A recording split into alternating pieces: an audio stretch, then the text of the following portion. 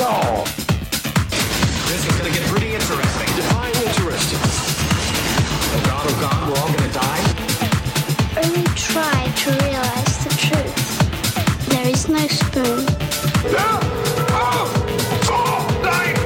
Delicious strawberry flavored.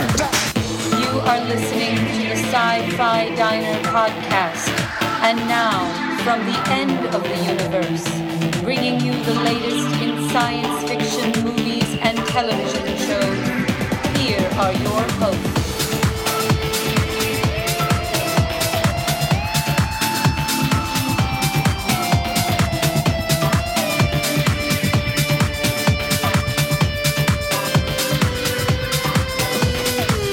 Welcome to the SciFi Diner Podcast. This is episode 101. I'm one of your hosts, Scott Herzog. And hello, I am Miles P. McLaughlin. And we are here hosting your time at the diner, bringing you news, an interview that you won't want to miss, and the SciFi 5 and 5, and much, much more. As we continue our journey down the sci-fi, the science fiction pathway. Mm-hmm. That was kind of a letdown. But how you doing, Miles? I'm doing fine. I'm continuing to enjoy Stargate SG-1. Season 3, man. Yeah.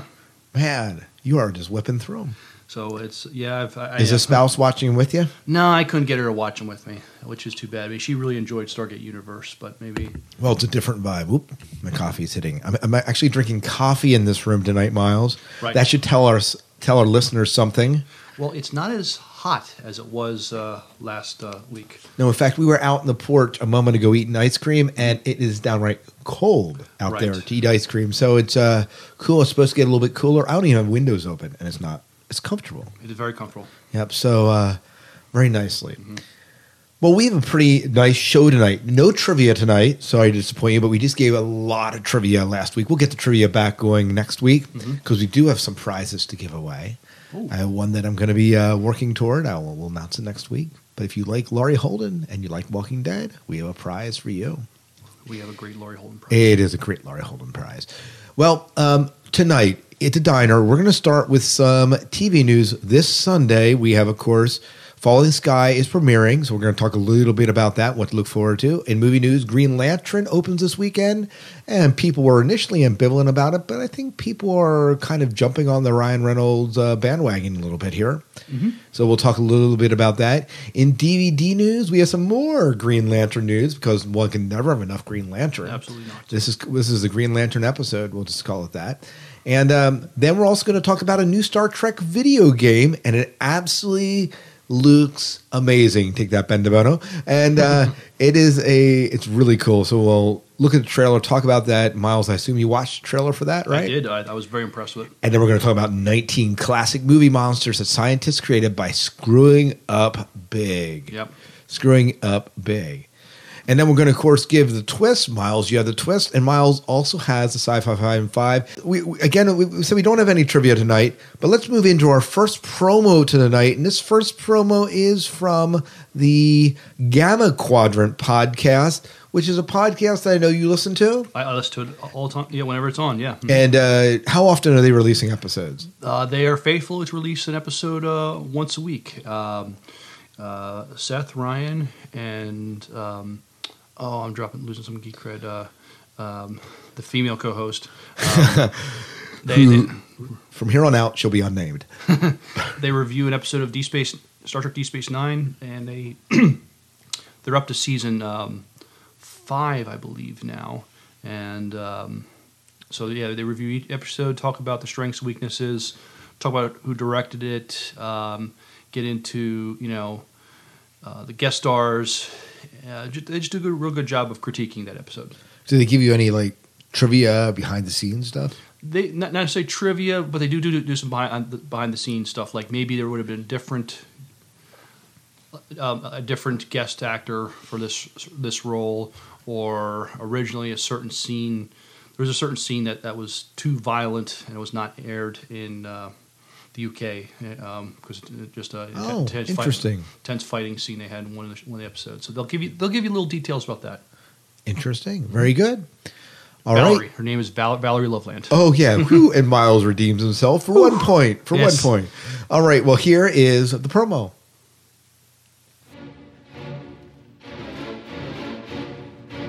Ever feel like it is hard to make friends with people from other planets?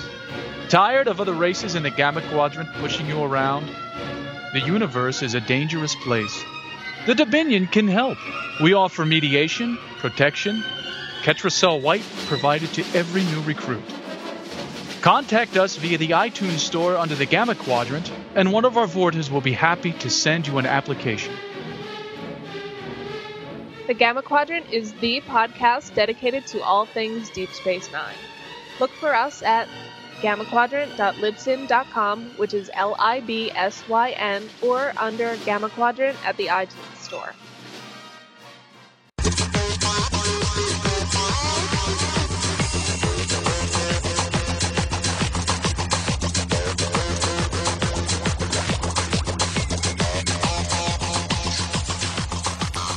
And we are back.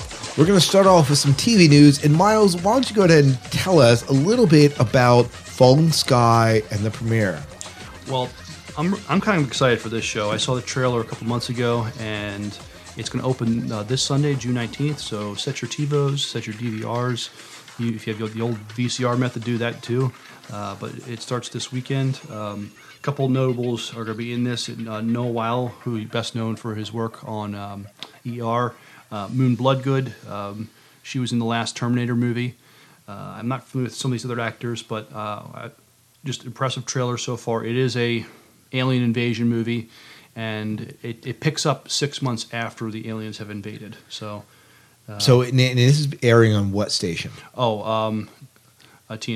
TNT. I was going to say Fox because you're going to cancel it. Yeah, don't. Thankfully, Fox is not airing it, so Yeah, so it won't be canceled. But no, so Alien Invasion, and people were saying this is a little bit reminiscent of V. it is. But it looked like, we're 6 months after it's happened, so we see the aftermath of, and it's not, the aliens have not tried to ingratiate themselves.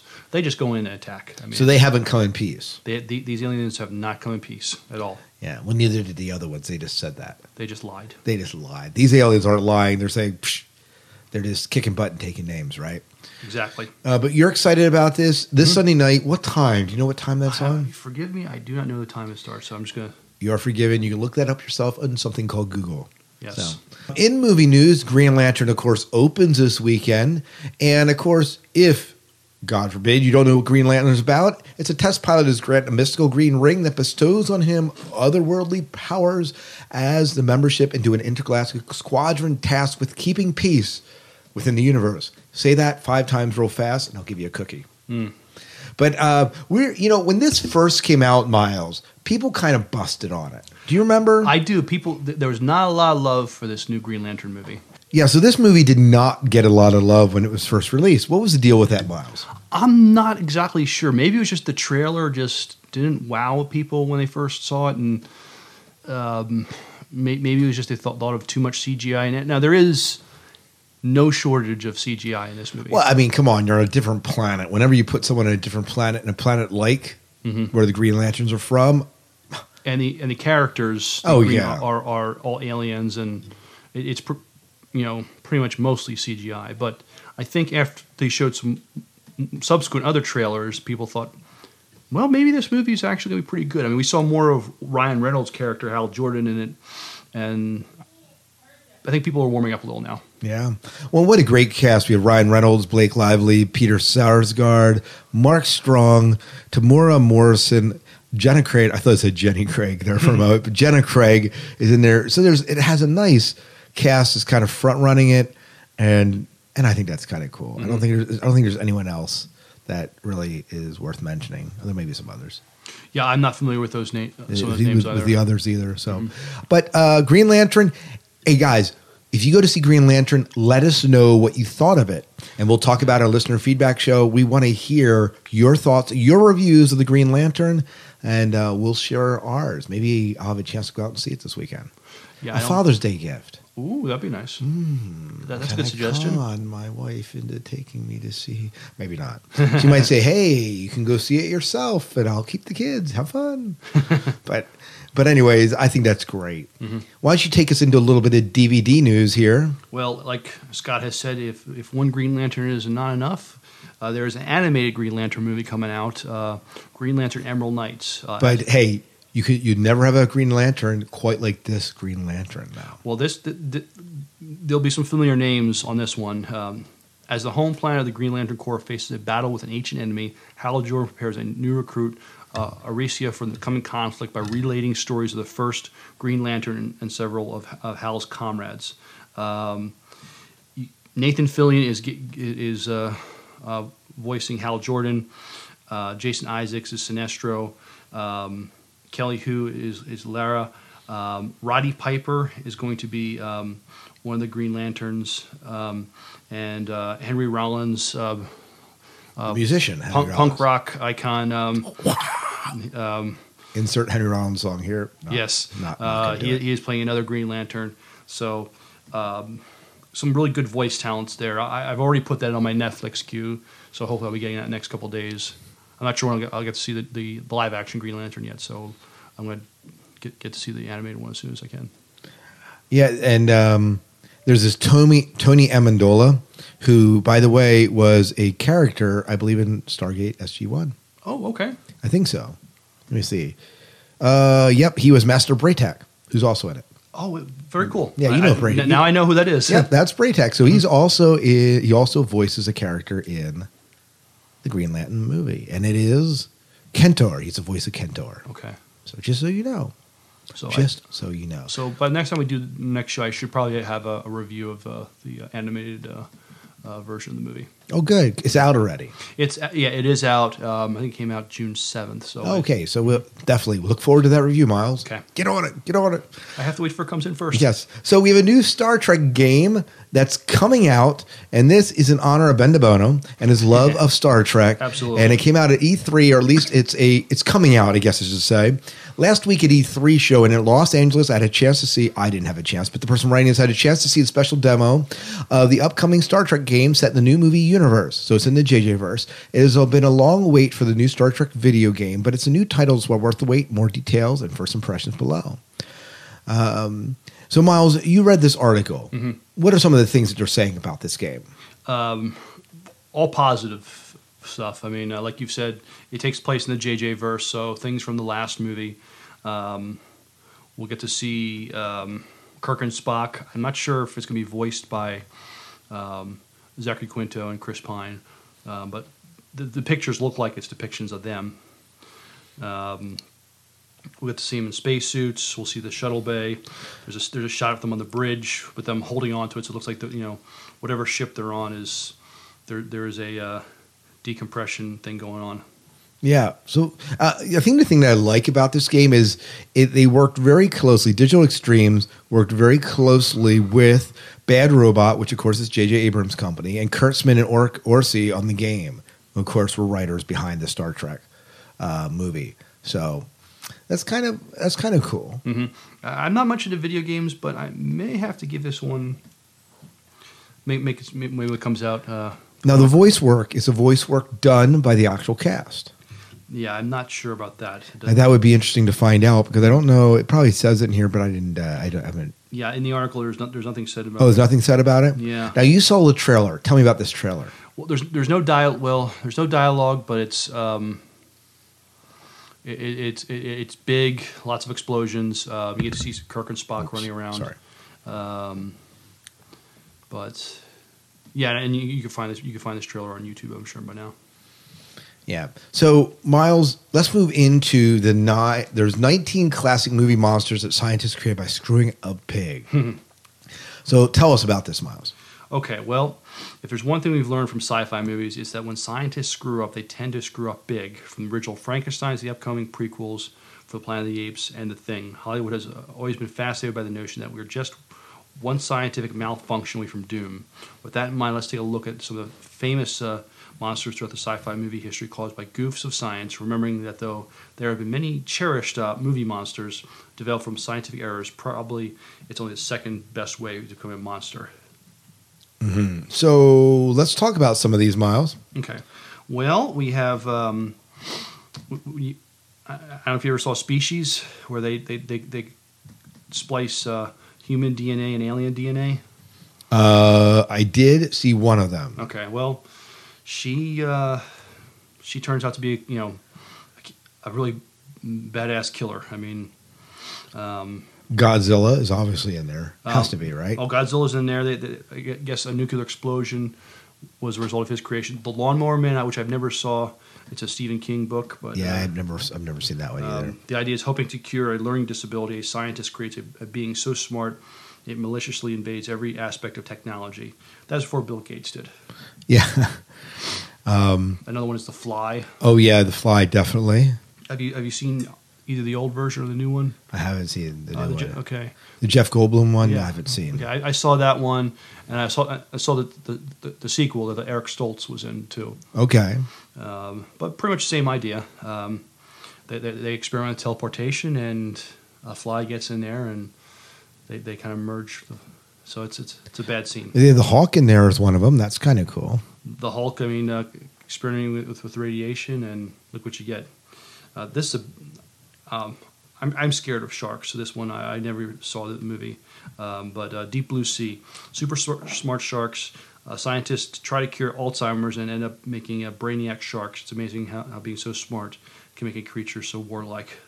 Yeah, boy, the Guomul looks terrible from The Host. Mm-hmm. I haven't ever seen that, but not one that I...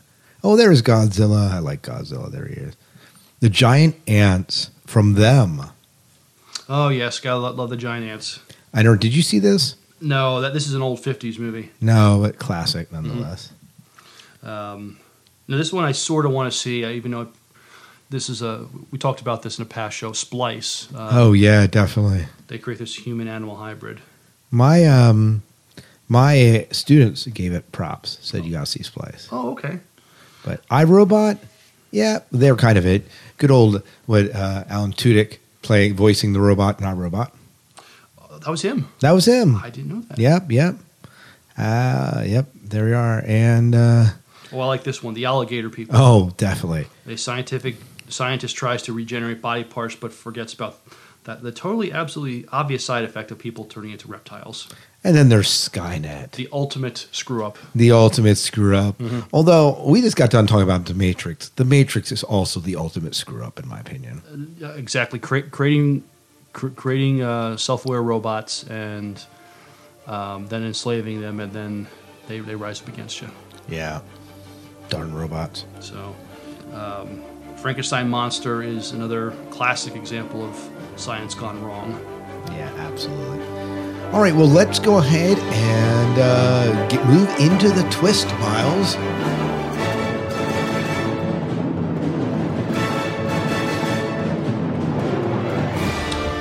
This week is about Star Trek, but it's also about Warehouse 13.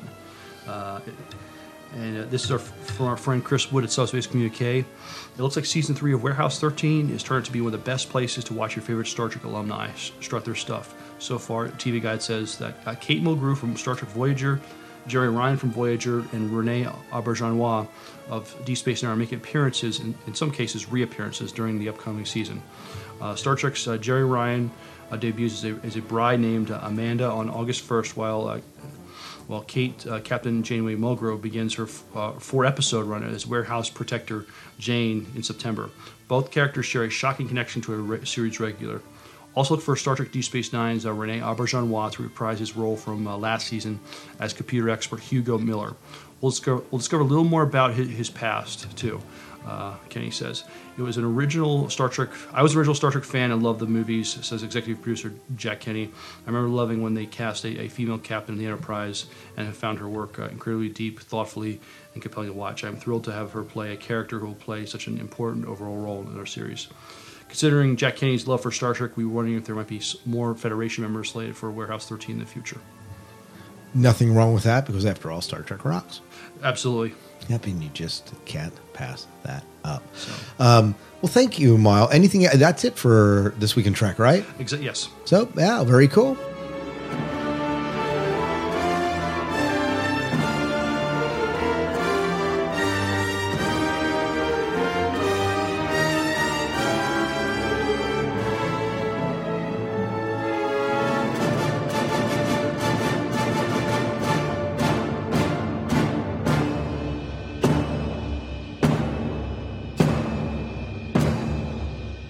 Well, before we get into our interview, we want to play a promo for Geek Cred. Now, for those of you that don't know Steve Rickenberg, who kind of front runs Geek Cred, I think I said his name right, he is the man responsible for us encountering Leviathan Chronicles. Oh.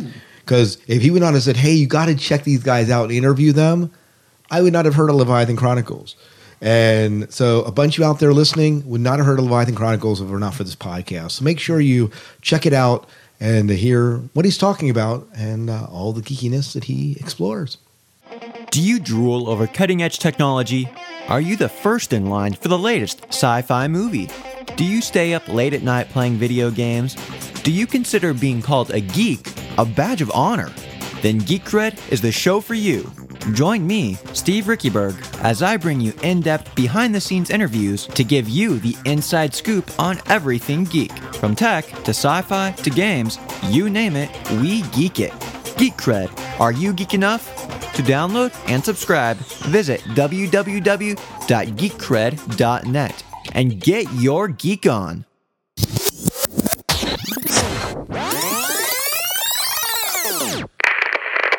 Well, welcome back to the SciFi Diner Podcast. Unbeknownst to Miles, I have hijacked this show, and we are bringing not Mike Schilling, who we're going to bring to you next week because there's still time before shore leave, but we had a late-breaking opportunity, Miles doesn't even know this, to interview the Saturn Awards, one of the foremost awards ceremonies on and in science fiction, fantasy, and horror. So I sat down with Mark Altman, who wrote Free Enterprise episodes of Castle, is currently working on Femme Fatale as a producer and director.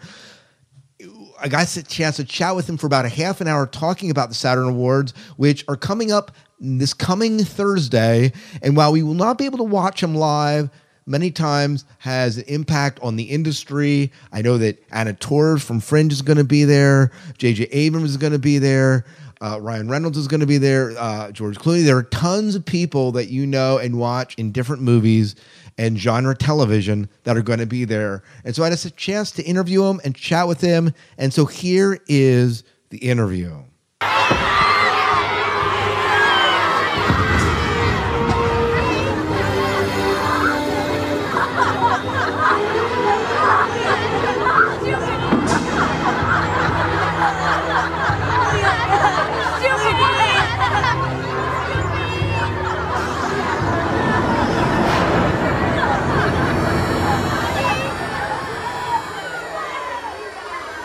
What are you doing here? I think I ought to tell you that Aryan youth, he's going to kick you into oblivion. But what about in an arena when Kirk fought the Gorn? That giant lizard monster was 3 times as big as him. My boy, that was a TV show. I used a stunt double. I always use a stunt double. Except in love scenes. I insist on doing those myself.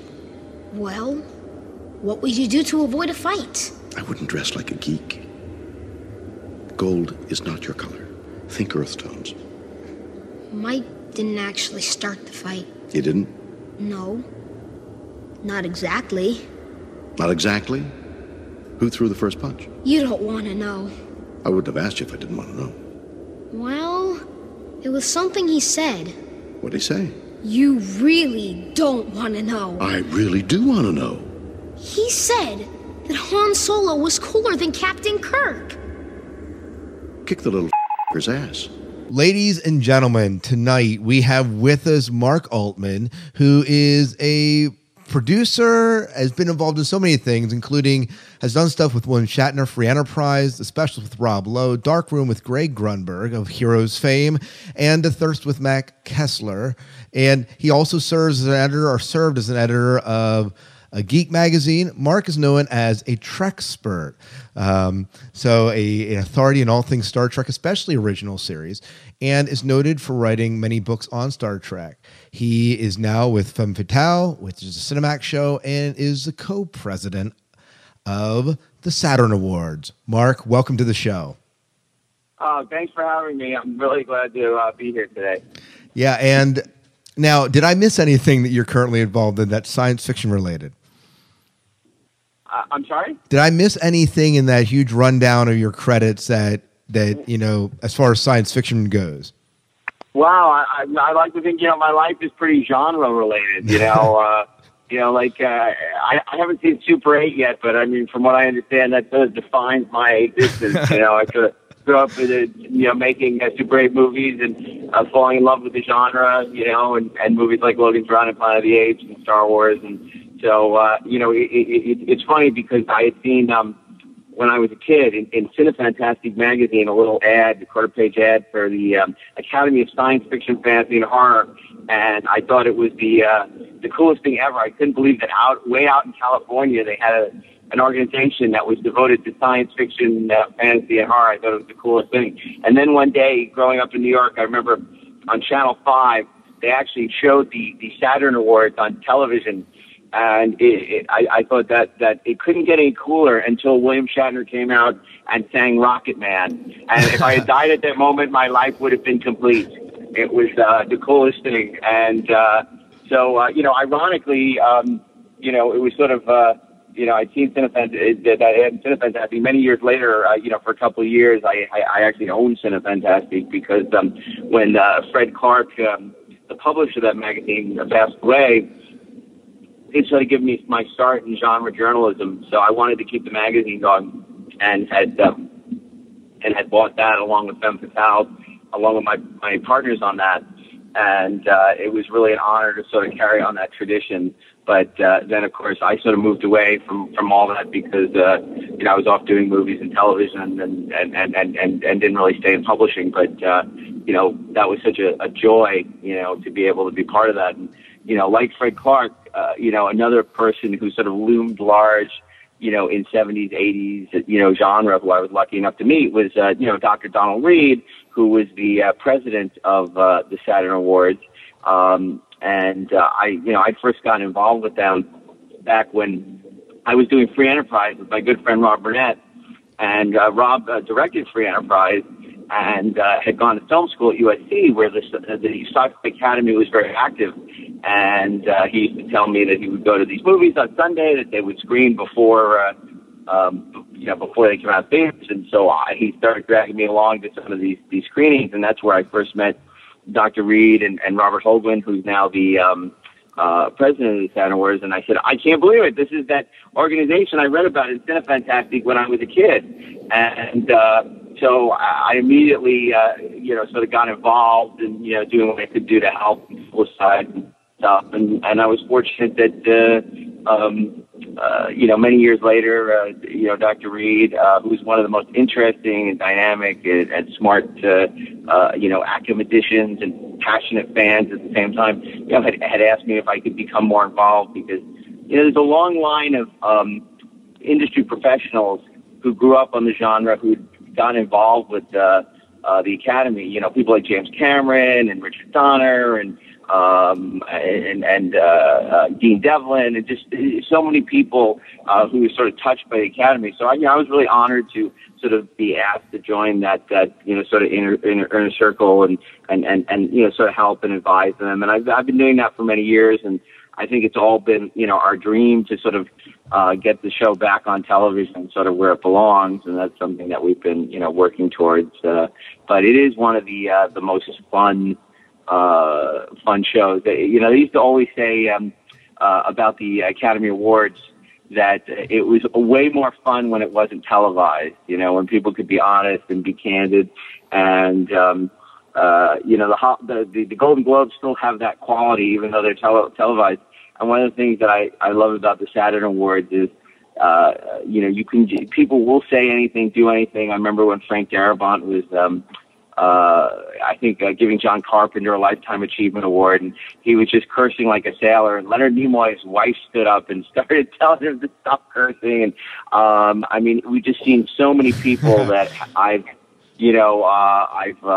admired, for many years, who I've had the chance to meet at the Saturn Awards. And last year, I remember my executive producer and co-creator on Femme Fatales with me went up to James Remar. He'd grown up on the Warriors, and just went up to him and just said what a huge fan he was of James Remar. Of course, he was in the Warriors in 48 Hours, and later, did second season, was in Aliens for about 12 seconds before he was replaced by Michael Biehn, and just like. He was just like so appreciative that people, care and have this passion. And I think sometimes people are mystified that, we care so much about things that were, 30, 40, 50, 75 years old. But I think it's really important, particularly in this sort of 15 minutes of fame culture and with Netflix, where, people, maybe are watching Star Wars The Phantom Menace for the 20,000th time. I don't know what sick mind would do that. Right. But rather than going back and sort of embracing the classics like, Forbidden Planet. Because, when we were all growing up, you only had a certain amount of channels and you watched what you were given. So you'd be exposed to all kinds of different movies and maybe, see things, the good, the bad, and the ugly that you would never be exposed to. Like, I doubt I would have ever seen The Green Slime if I had chosen to, I had, 10,000 movies I could download in a giant DVD collection. Would I have chosen to watch The Green Slime? Probably not. But when it's the only thing, on television at 4:30 in the afternoon, you watch it. I think my life has been enriched for having seen The Green Slime. I could probably give you 100 movies like that I would have probably never watched, had I had a choice. But I just think that, those of us who grew up during a certain era, sort of just got exposed to a much broader array of movies. And that's something that I think the Academy is really intent on cultivating and honoring. And I think, sometimes when I see the nominees, you sort of say, oh, wow, that's really interesting that they chose to honor that person because, maybe it's more esoteric or obscure, but, any of the more mainstream organizations, would never recognize them. And in a way, I think, the fact that the Academy could actually give an Oscar to somebody like Roger Corman, as they did last year, is sort of a testament to, the Academy science fiction's own influence and sort of popularizing and mainstreaming sort of these fringe kind of, filmmakers. Right. It also says here that you're a Trek-spert. How did you get that title? Well, it's funny. I, for many years, had covered Star Trek The Next Generation and its subsequent iterations for Cinefantastic. And back before there were, a million websites and stuff, I sort of popularized the episode guide, which are these, double issues with these exhaustive, I would interview, maybe 100 people who worked on the show, everybody down to like the best boy and the key grip, and do these really in-depth articles on the making of the show. And at the time, they were extremely, extremely popular, and I ended up doing a couple of books on the subject. And at one point, the Los Angeles Times did a big article on me and called me the quote-unquote, world's foremost Trek-spert, which I don't know if that was an insult or compliment. Depends on the company, right? I was sort of, I would say, tarred and feathered, or given that medal of honor. So it stuck with me these many years, and of course, I think when Rob and I made Free Enterprise, which was really about two guys who have a passion for the genre, who meet their idol William Shatner and find out he's more screwed up than they are, which is sort of a love letter to the genre. Obviously my Trek credentials sort of helped because it was clear that we were not two guys who were coming and trying to exploit the genre and knew nothing about it, but that, we were people who loved, science fiction, fantasy, and horror. Anybody who's actually seen the movie, is well aware of that fact just from the many obscure references. But I think that that's where that whole world's foremost Trek-spert thing came from. And of course, I think I lost that title a long time ago because it used to be like name that tune, one or two lines from an episode would come on, or a musical sting, and I could tell you what episode it was without even, looking at the TV screen. But I'm not sure I could still do that now. I probably could I could do that for the original Star Trek, but by the time Deep Space Nine was over, I wasn't really a Voyager fan. I stopped writing about it a little after Voyager debuted, and certainly by the time Enterprise came on. So I used to be the master. Now I'm a learner, because I couldn't begin to tell you anything about some of the later shows, but. I think it'd still be pretty hard to stump me on the original Star Trek, though. Wow. Well, so in your circles, did you ever run into a man named Larry Nemchek? Oh, sure. No, I know Larry well. Larry, of course, did the Star Trek Compendium and sort of has done a lot of wonderful writing and journalism on Star Trek. And I think to Larry's credit, I don't know how he's still doing this. He's still writing about Star Trek. So he still is. We just interviewed him the other night. That's what made me think about it, because he's considered like the world's foremost authority on Star Trek now too. So I thought maybe you're competing for titles or something. Oh no! Trust me, Larry knows a lot more about Star Trek than I do. Maybe 10, 15 years ago that would have been true, but I can tell you beyond a shadow of a doubt that Larry knows. Larry's probably forgotten more about Star Trek than I know, and that's pretty scary, because I know quite a bit. Now, you mentioned that sometimes you look at the nominations and you even look at some of the films that are included in the Saturn Awards.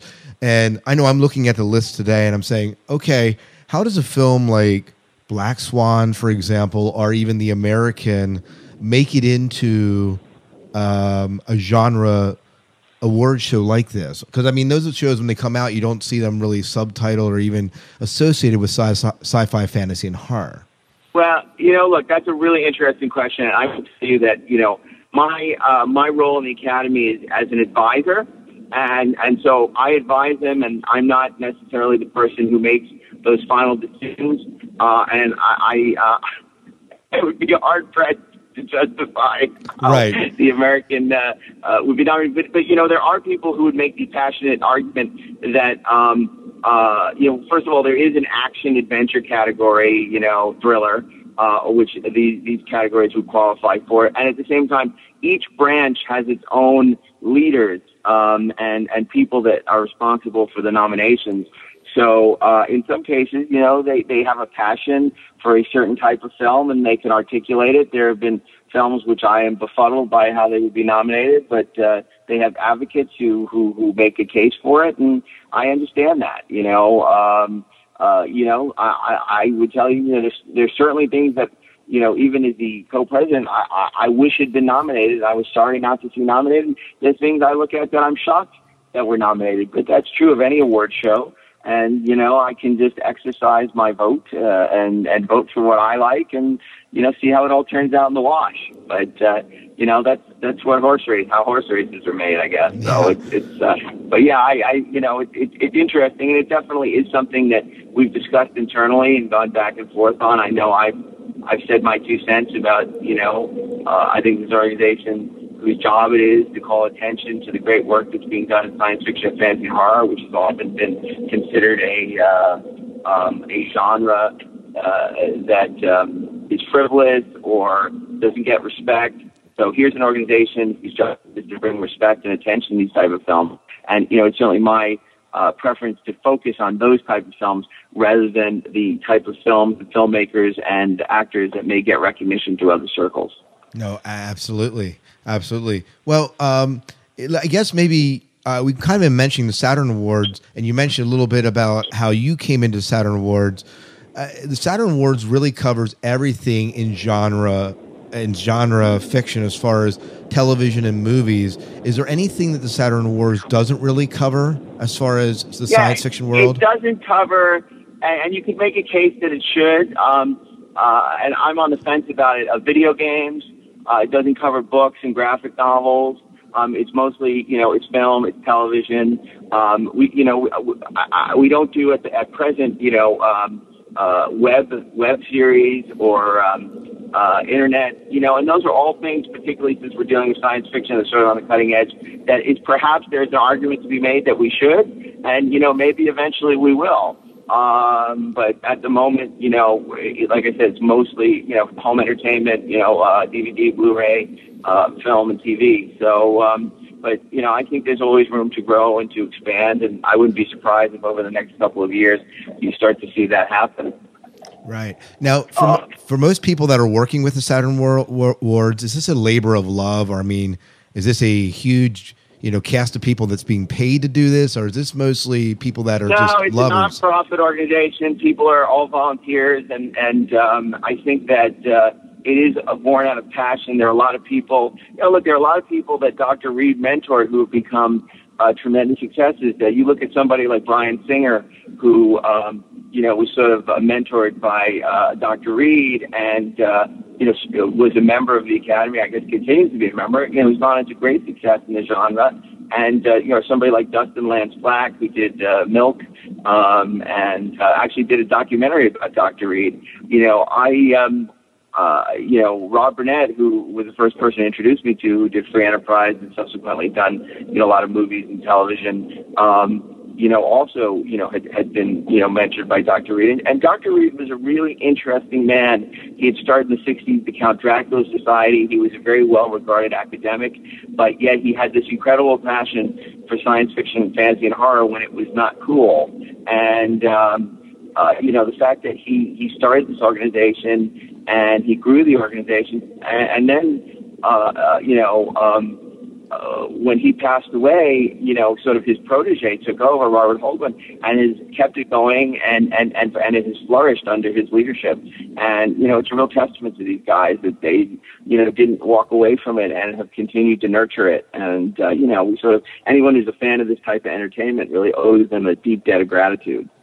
Right. For, continuing it. And, Dr. Reed, he would introduce the screenings, and he was just, look, he was a guy who you had tremendous respect for, and at the same time, he was just, you describe people as a character. He was just a real character. I mean, the way he would talk and the way that, he would, but extremely articulate and wise, and, at the same time, I remember there was like a 30th anniversary of Halloween thing, and he was giving out the Golden Scroll to a bunch of different filmmakers, and he goes, and now we have Mr. P.J. Souls in the audience. Mr. P.J. Souls, will you please come down and accept your Golden Scroll? And then, of course, P.J. Souls is a very attractive woman. And he goes, oh, my God, you're a woman. And it was such a delightful character. And like I said, smart and very nurturing, always putting himself, other people ahead of himself. And, like I said, there's so many people he mentored. Lonnie Perister, who's the CEO of Zoic, who's done the special effects for things like, like Firefly and Buffy. And, I could just go on. And, I mean, I remember when he passed away, the people that were at the funeral and at the next year's Saturn Awards, from, Richard Donner to William Friedkin to, all these legends of the genre whose careers had been influenced and shaped by this man, inspired by the man. It was really, it was very, very moving.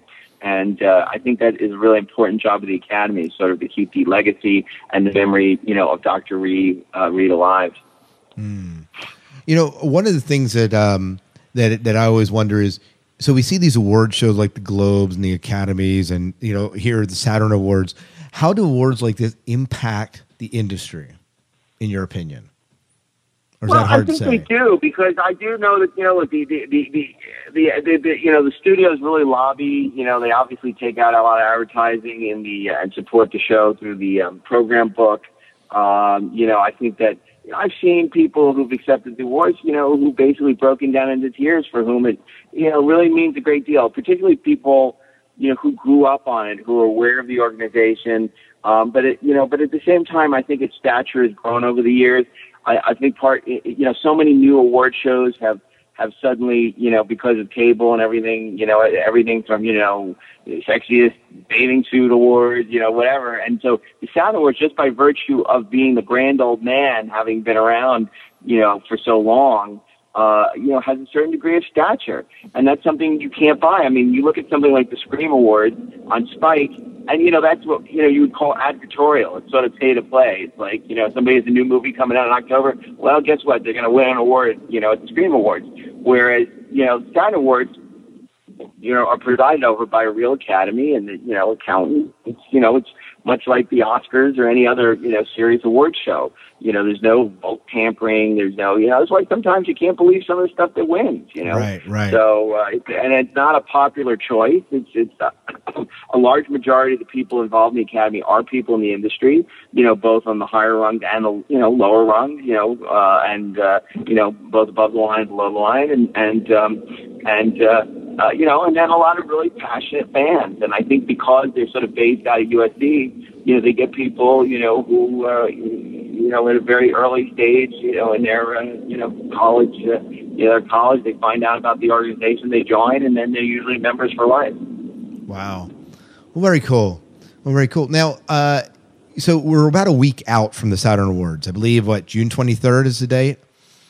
Yeah, I believe so. So how is, are you guys in frantic mode as far as preparations go? I mean, how does this all fit for you? Or are you just kind of like, I'm co-president, I don't need to do a lot? What's going on here? It's pretty insane because, you have the Marcus brothers who are writers and producers who are busy writing the show, the talent coordinator who's busy, booking the talent and the presenters and things like that, Aaron Griffith, and of course, Robert, who's overseeing it all and making sure it all comes together. A couple of years ago, they switched venues, and it's a pretty extraordinary place that they have it. It overlooks the whole city, and the view alone is worth the price of admission, so to speak. Right. But it's pretty frantic. And those last couple of days right before the show, it really gets nuts. But I think the guys have done the show enough times that they sort of have it down to a science. There are always a few curveballs, but I must say that I think the last couple of years have been some of the best shows that they've done. I mean, last year it was a very moving speech. Leonard Nimoy accepted for Best Guest Star for Fringe, and I think we were all very aware that this is probably the last award that Leonard may ever get. Right. Because he's retired, and to be there, and it meant a lot to him. And I've seen it at a show a number of times. He really is the grand old man of the genre at this point. And then, of course, JJ is a huge booster, and he was there and has won many awards at the Saturn Awards. And it's just, you never know who you're going to meet and who you're going to talk to, and it's really quite a fun. I joke the Algonquin geek table in a sense, because there's just a lot to be never have a bad time. Just so many fond memories of different things that have happened over the years. And in a way, 30 years ago when Shatner sang Rocket Man and, performed it in his shtick, which is, continues to, I think, thrive on YouTube today, it just continues from there. It's a combination of kitsch and sort of a drama and suspense and nostalgia and, genuinely moving moments. So, it's really there's nothing quite like the Saturn Awards, and I for one am thrilled to be involved with an organization like that, because there's some 8-year-old or 10-year-old kid out there who learns about this and realizes that there are people out there that take his interest or her interest seriously, and it makes them want to become professionals or just look at some movies that maybe they wouldn't have looked at in the past. I think it's great. So I'm really glad to be able to help them and sort of be a part of the show and the organization, and sort of preserve Dr. Reed's memory and carry things forward. Now, you mentioned that you moved venues. Where are the Saturn Awards currently held? They're held at a top secret location. Oh. No, they're held at the. They're held at the. They are held at the, what is that place called? I'm with Steve Krazier, the executive producer of Femme Fatale. What is that? The Castaways, right? Castaways in Burbank, yeah. Oh, okay. Castaways restaurant in Burbank. It's a lovely place, and they used to have it in very sort of 5-star hotel ballrooms and stuff. And this place has a little more personality to it, and being the fine advisor to the Saturn Awards I am, I highly discouraged them from moving to the Castaways. And, of course, it turned out great. So what do I know? I know.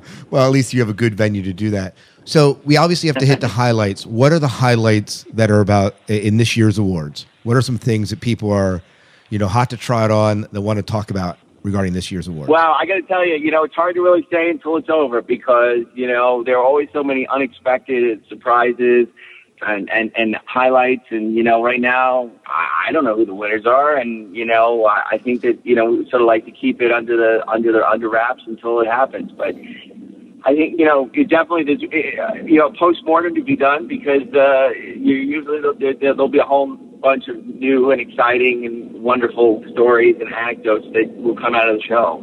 Right, right. Of course, the people haven't had too much to drink and they actually remember it. Right, Yeah. right. So, Right. I think it'll be another great year for the Saturn Awards. Right, right. We, of course, have Inception up there, Walking Dead's up there. There's a bunch of big genre shows that are up there. Fringe is up there again, and we are huge lovers of all those shows. So before we let you go here, and I appreciate you taking time to chat with us here in the SciFi Diner podcast. Oh, it's my pleasure. I'm Yeah. glad. I appreciate you taking the time to, acknowledge the work that the Academy is doing. Yeah, absolutely. When will we find out the winners? We will find out. I think the winners, are literally announced as they're announced in the hall. That they are posted in real time on the internet. So, Okay. People should log into the SaturnAwards.com, and I believe that information will go up as soon as the winners are announced. And certainly, I'm sure you can expect to see the winners announced. Hollywood Reporter the next day, and Variety, and all the Hollywood trades will have those announcements, and most of the websites and genre websites will pick up on that as well. Very, very good. And there's no way you said to view these live. I'm sorry, there's no way to view them live. I don't know. At this time, there's not a webcast or a televised cast, but that is something that I know that the Academy is working on diligently for the future. Right. So maybe not this year, but the next or the year after. Very good. Hopefully see it on TV, or at the very least, a live a webcast of the event. Well, before we go, can you tell people where to find out more about you and more about what you are working on apart from Saturn Awards? Yeah, sure. If people are interested in what I'm doing, they can always check out the IMDb.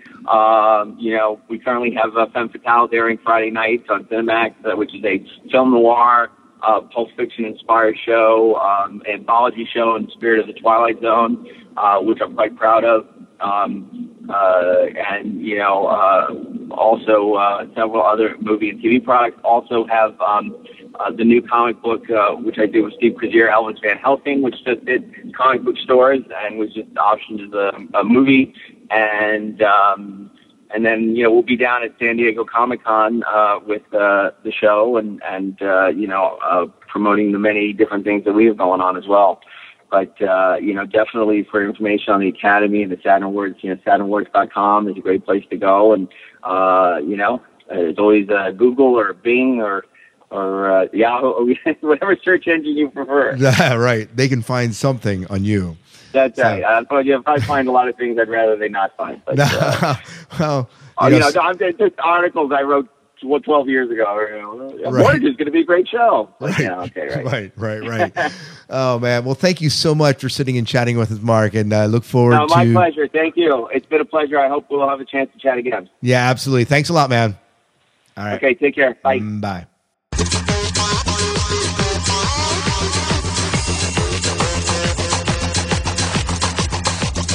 All right, we're back. We hope you enjoyed that interview. Before we go, we have to give you our SciFi 5 and 5. And Miles, I believe this is yours. And so, Miles, what is the SciFi 5 and 5 about tonight? Well, with our continuing relations with the Sci-Fi Christian relations, it's a feud. Right.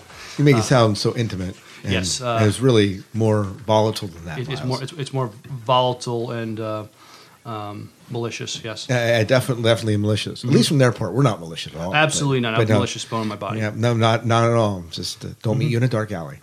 But anyways, but this is for Ben DeBono. Just to why Star Trek rocks, and so our Sci-Fi 5 is 5 reasons why Star Trek still rocks. And I could have come up with a lot more than 5, but for brevity's sake, we'll just keep it at 5. Right. We did want to keep this under 1 hour. So, number 5, even though the original series' first pilot didn't wow the TV executives, it wowed them enough to ask for a second pilot. How many TV shows get that kind of second chance? Not Wonder Woman, that's for sure. No, not at all.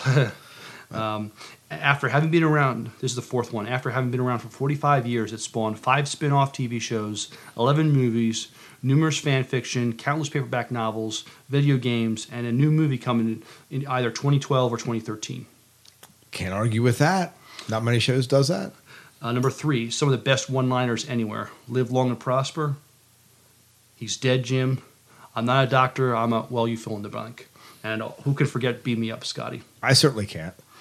In just about all the incarnations of Star Trek, you've had a multicultural crew, different nationalities, different races. I'm not getting all politically correct preachy or something like that, but it's just it's a good thing. We had, it wasn't just a white Anglo-Saxon crew. It was, it was a representation of all of humanity, and even in the half human, half alien Spock on board. All incarnations of Trek had a very similar formula. Yep, very cool. And it may not have been the first show to do this, but it was one of them. In just about every incarnation of Trek, they will take current events that are hot buttons, and back in the 60s, some things that the TV executives didn't want to even touch with a 10-foot pole. Star Trek was able to do it in their storytelling and address the issues in their episodes. Absolutely. I think that's a phenomenal SciFi 5 and 5. Thank you. So very cool. And we aren't even talking about how Trek has influenced culture, Trek has influenced science, right, and has inspired people to become scientists. And you just don't have that kind of thing happening with a lot of sci-fi that's out there. Well, yeah, people have inspired to become astronauts because of Star Trek. Right. It's just exactly that. That's another thing. Right. Yep, so very cool. Thank you so much for sharing that, Miles. My pleasure. I believe that is about it. So we should probably wipe down the tables and close the blinds and get ready to jet out of the diner here. Again, if you want to find out more about the SciFi Diner Podcast, visit us at the SciFi Diner Podcast at gmail.com.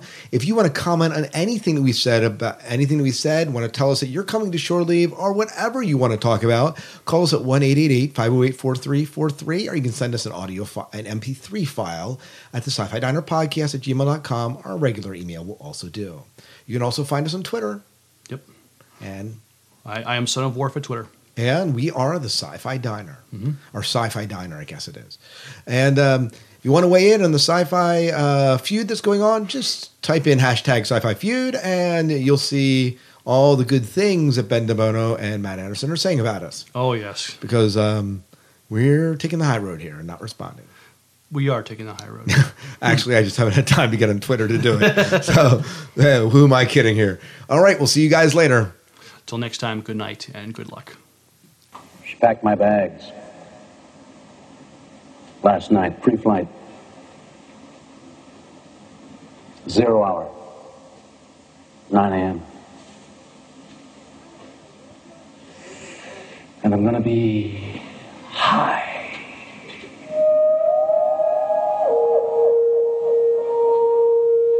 As a kite by then.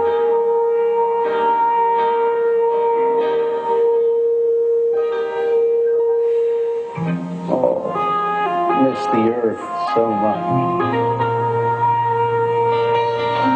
I miss my wife. It's lonely out in space on such a tight.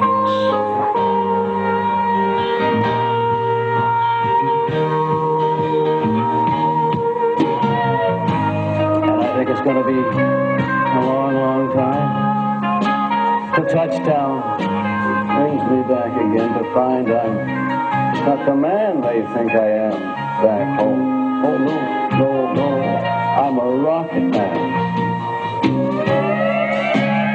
Rocket man. Burning out his fuse out here alone. And I think it's going to be a long time. Till touchdown, bring me round again and find I'm not the man they think I am at home. Oh, no. I'm a rocket man. Rocket man. Burning out his fuse out here alone.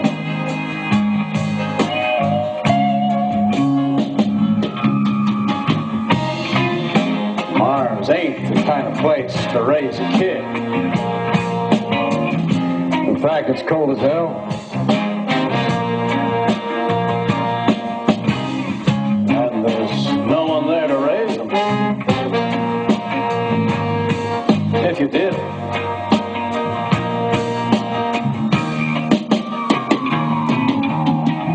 And all this science, I don't understand.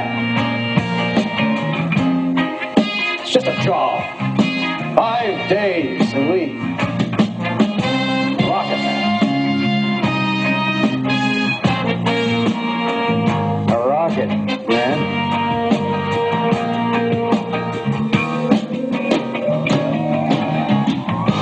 I think it's going to be a long, long time. The touchdown brings me around again to find I'm not the man they think I am at home. Oh no, no, no. I'm a rocket man. Rocket man, burning out his fuse out here. Alone. And I think it's gonna be a long, long time. The touchdown brings me around again to find I'm not the man they think I am at home. Oh, no, no, no. I'm a rocket man. Rocket man. Burning out his fuse out here alone. And I think it's gonna be a long, long time. And I think it's gonna be a long, long time. And I think it's gonna be a long, long time. And I think it's gonna be a long, long time. And I think it's going to be long.